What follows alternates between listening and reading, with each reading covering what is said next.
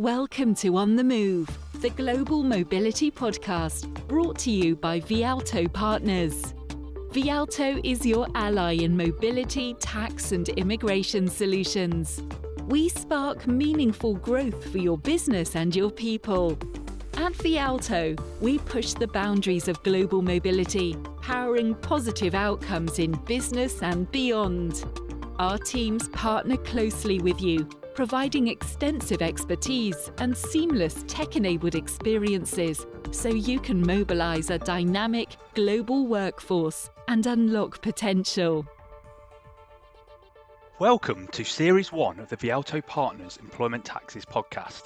My name is Majithia and I'm a partner based in London who also co-leads our Global Employment Taxes team.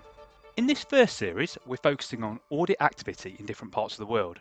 Now, we've seen an increased level of activity from tax authorities globally as governments try to recoup revenue following world events over the last few years. And in this series, we're going to explore a few specific countries in detail to highlight what is happening and how organisations can respond. Now, this podcast is going to focus on what's happening in the UK, and I'm absolutely delighted to be joined by my colleague Nick Carling.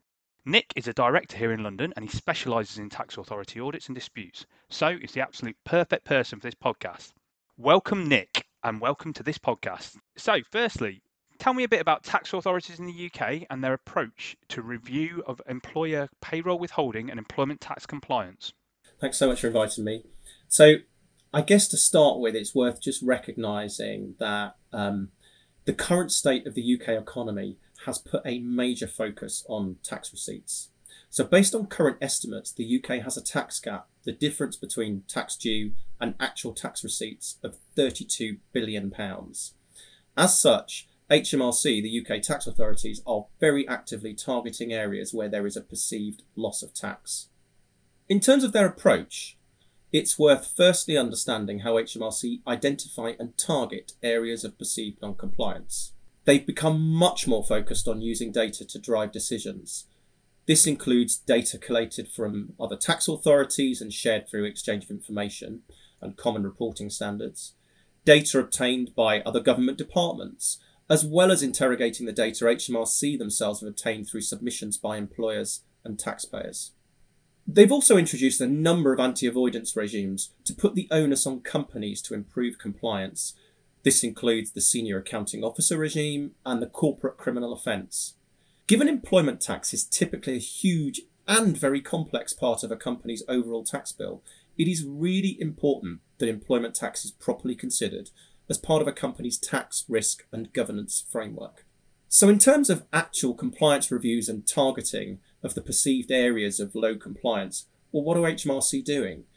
Generally, HMRC have three approaches: business risk reviews, nudge letters, and targeted compliance reviews. Firstly, in relation to business risk reviews, or BRR as they're known, this is something that HMRC developed some time ago, but they've revamped over the last few years.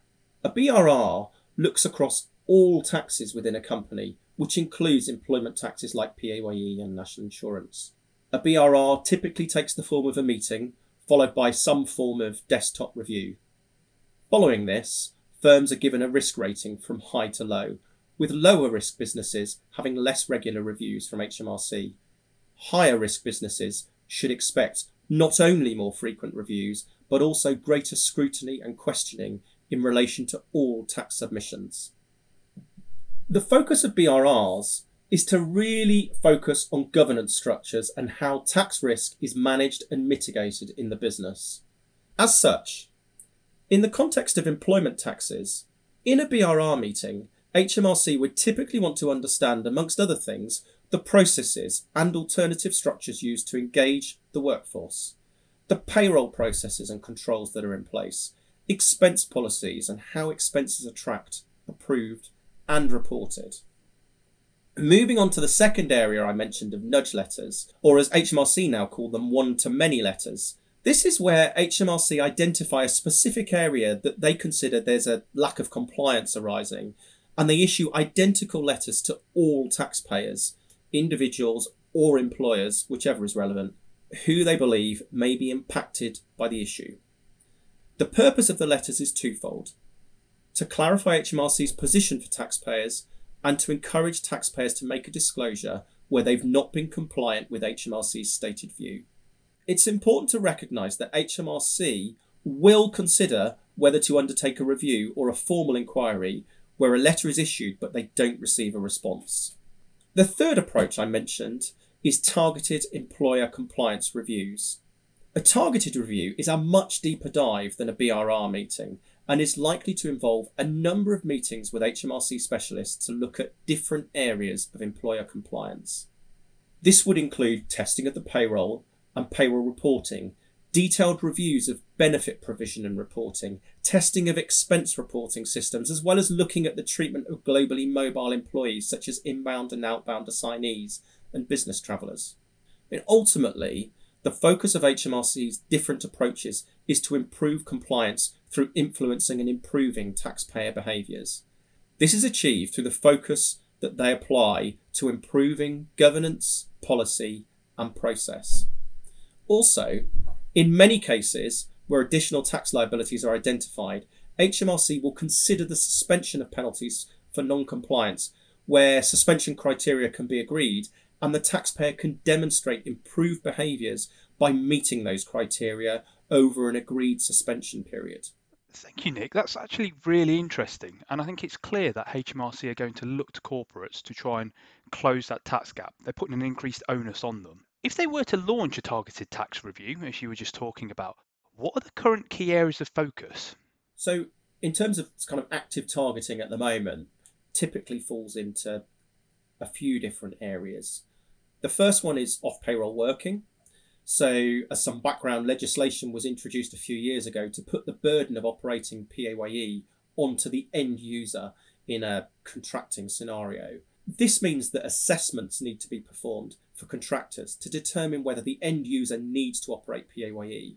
HMRC are undertaking numerous targeted reviews to look at companies in sectors that are known to use a lot of off-payroll workers, such as contractors, to review and test their policies and their processes and to determine whether they're being compliant. The second area is reporting for directors. Now, there are specific rules that apply to the treatment of directors for payroll purposes, which for this tax year at least have been complicated by the changes in national insurance rates partway through the tax year. In addition, and in this context, it also includes the treatment of non-resident directors, which is a very complex area where we know that HMRC has a view which isn't always consistent with the views taken by other non-UK tax authorities. Thirdly, and more generally, HMRC are very focused on understanding and testing how tax risks are governed and managed in organisations. It is really important that employers are able to tell a good narrative and demonstrate how this feeds into key employment tax processes and reporting, such as payroll, as well as expenses and benefits. Wow, well, it really does seem like HMRC are covering a lot of different areas here. And so I guess the final question for you here is, if you were to talk to a client today, what 3 recommendations would you give to mitigate these risks? So firstly, the important thing to take away is that HMRC's approach to employer tax compliance is really about improving taxpayer behaviour. As such, mitigating key risks is about making sure that as an employer you can demonstrate that you're doing the right thing. In this context, doing the right thing starts with making sure that employment tax is an integral part of the organisation's overall tax risk management framework. This should be monitored and tested, with improvements made where needed, but also reflecting any changes in law or changes to an organisation's key HR or employment policies. The second recommendation is about undertaking periodic reviews of employment tax policy, process and reporting. An independent review or health check will identify areas of employment tax risk as well as areas where there may be a lack of compliance. And it can also help to determine the best way to fix processes where that's necessary. Thirdly, and perhaps most importantly, it's about being proactive with HMRC. So many large organisations have designated contacts at HMRC that are responsible for managing what they call the customer relationship across all taxes. And a strong, open and constructive relationship and dialogue with HMRC is the behaviour that they want to promote. Consequently, where you've got areas of non-compliance, it's important that HMRC are notified at the earliest possible stage and that they're kept up to date as issues are reviewed and investigated. Generally, HMRC will not seek to levy penalties where disclosures are voluntarily made by employers. So by being proactive, this can significantly reduce the costs of putting things right. Thank you for all of this, Nick. Yes, obviously there is a lot to consider when it comes to employment taxes in the UK, especially in relation to managing tax authorities and tax authority audits. I really appreciate you sharing some of the really interesting insights you have today. From what you've said, I've taken away some key learnings. Firstly, tax authorities are putting an increased onus on corporates to collect taxes on their behalf and are putting a lot of resource behind auditing corporates to ensure this compliance. Secondly, for corporates themselves, in order to mitigate some of the risks, they need to ensure they have the right processes in place to get compliant. And finally, they need to dedicate resource to periodically check these processes and help proactively manage the engagement with the tax authorities. And I think that brings us to the end. So thank you very much for listening to our On the Move podcast, focusing specifically on audit activity in the UK. We're seeing a clear trend here and around the world of increased audit activity as governments seek ways to increase tax revenues, improve compliance and increase transparency. So please do tune in to our other episodes in this series, which highlight what's happening in other locations. Thanks for listening, and please reach out if you'd like to discuss this further. You can also learn more about our global mobility services at www.vialto.com. Thank you for listening to On the Move, the Global Mobility Podcast, brought to you by Vialto Partners. For more information, please visit us at www.vialto.com. Vialto Partners and Vialto refers to the subsidiaries of CD&R, Galaxy UK OpCo Limited, as well as the other members of the Vialto Partners Global Network. The information contained in this podcast is for general guidance on matters of interest only. Vialto is not responsible for any errors or omissions, or for the results obtained from use of this information.